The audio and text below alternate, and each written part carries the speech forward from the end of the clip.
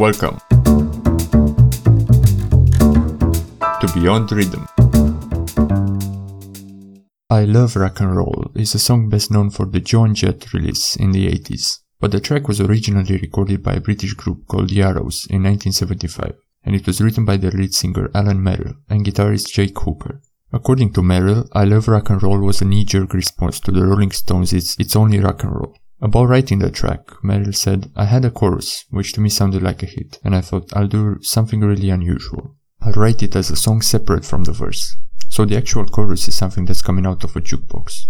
It was released as a B-side, because although it had potential, it wasn't exactly what Merrill wanted for the band at the time.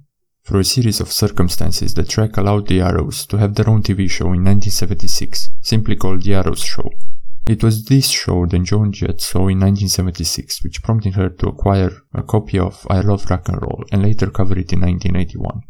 She was touring England as a member of an all-teenage girl group called The Runaways when she discovered this song.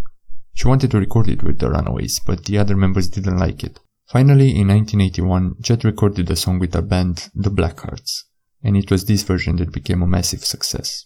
Joan Jett's version was later inducted into the Grammy Hall of Fame in 2016. Let me know what you think of it in the replies on ykazy.com. Stay safe, I'll catch you later.